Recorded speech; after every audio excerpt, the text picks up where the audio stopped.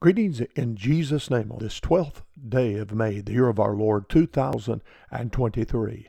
It's currently in the 50s outside. It's a beautiful day. Looking forward to all that God has in store.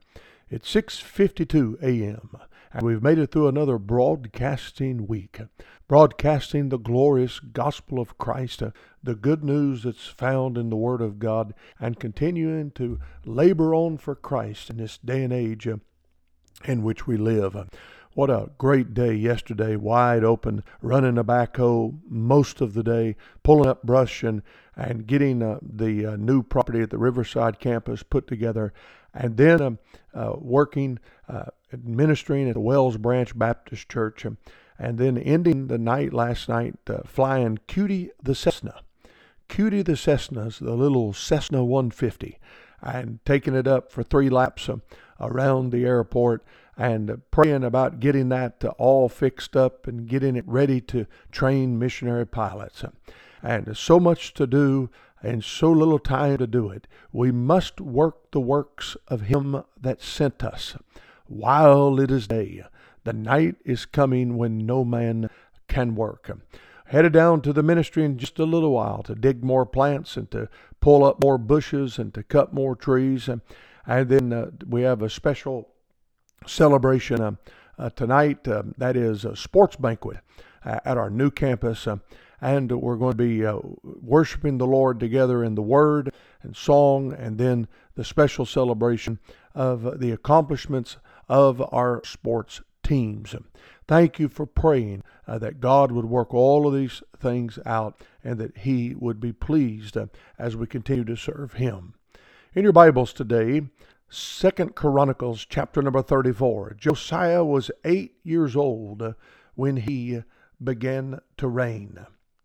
And then the Bible says in verse 3, "For in the 8th year of his reign, while he was yet young, he began to seek after the God of David his father." When you think about Josiah, King Josiah, 4/5 of Judah's kings were evil, immoral, idolatrous, and absolutely ungodly. When you study the lineage and the history of the children of Israel, you'll find that to be true. 4/5 of the Judah's kings were this way. And then tucked, though, between Manasseh and Ammon and Jehoahaz and Jehoiakim was a little bit of a light in the darkness. More than a light in the dark, a little bit. He was a light in the darkness. Josiah was a revivalist, to say the least. And you can see so many great truths in this passage of Scripture.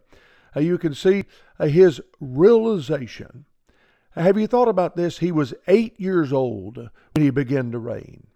And in the 3rd verse, in his 8th year, so he was 16. Somewhere between 8 and 16, something happened in Josiah's life. I'm calling this Josiah's realization. He came to the realization that something had to change with his life and his nation.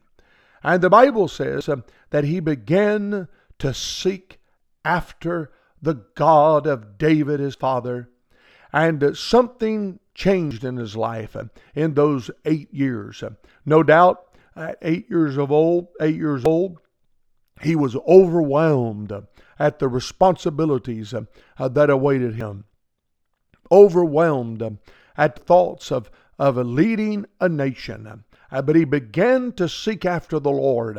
He had this realization, a sobering time in his life, where he said, something has to change. My dear friend, today, have we had that realization? Have we had that time in our life where we've come to our senses and we've said something has to change? And begin to seek after the Lord and to follow in His ways and to follow in His footsteps and to just do the right thing. May God help each and every one of us today to do that. May we be people that are everlastingly after it for Christ. May God grant great grace, great peace, great direction as we follow Him. I'm praying you have a blessed weekend. Pray for us. We're wide open all day long on Saturday, all day long on Sunday, helping a church. Tomorrow, flying up to Bangor to help a church in Brewer and to just be a part of all that God is doing. Thank you for praying. Thank you for believing God with us. And God willing, we'll talk to you again on Monday. You have been listening to the Wings with the Word radio broadcast. Please send all your correspondence to tbell@metrocast.net. God bless you. We'll talk to you again on Monday. Have a great weekend.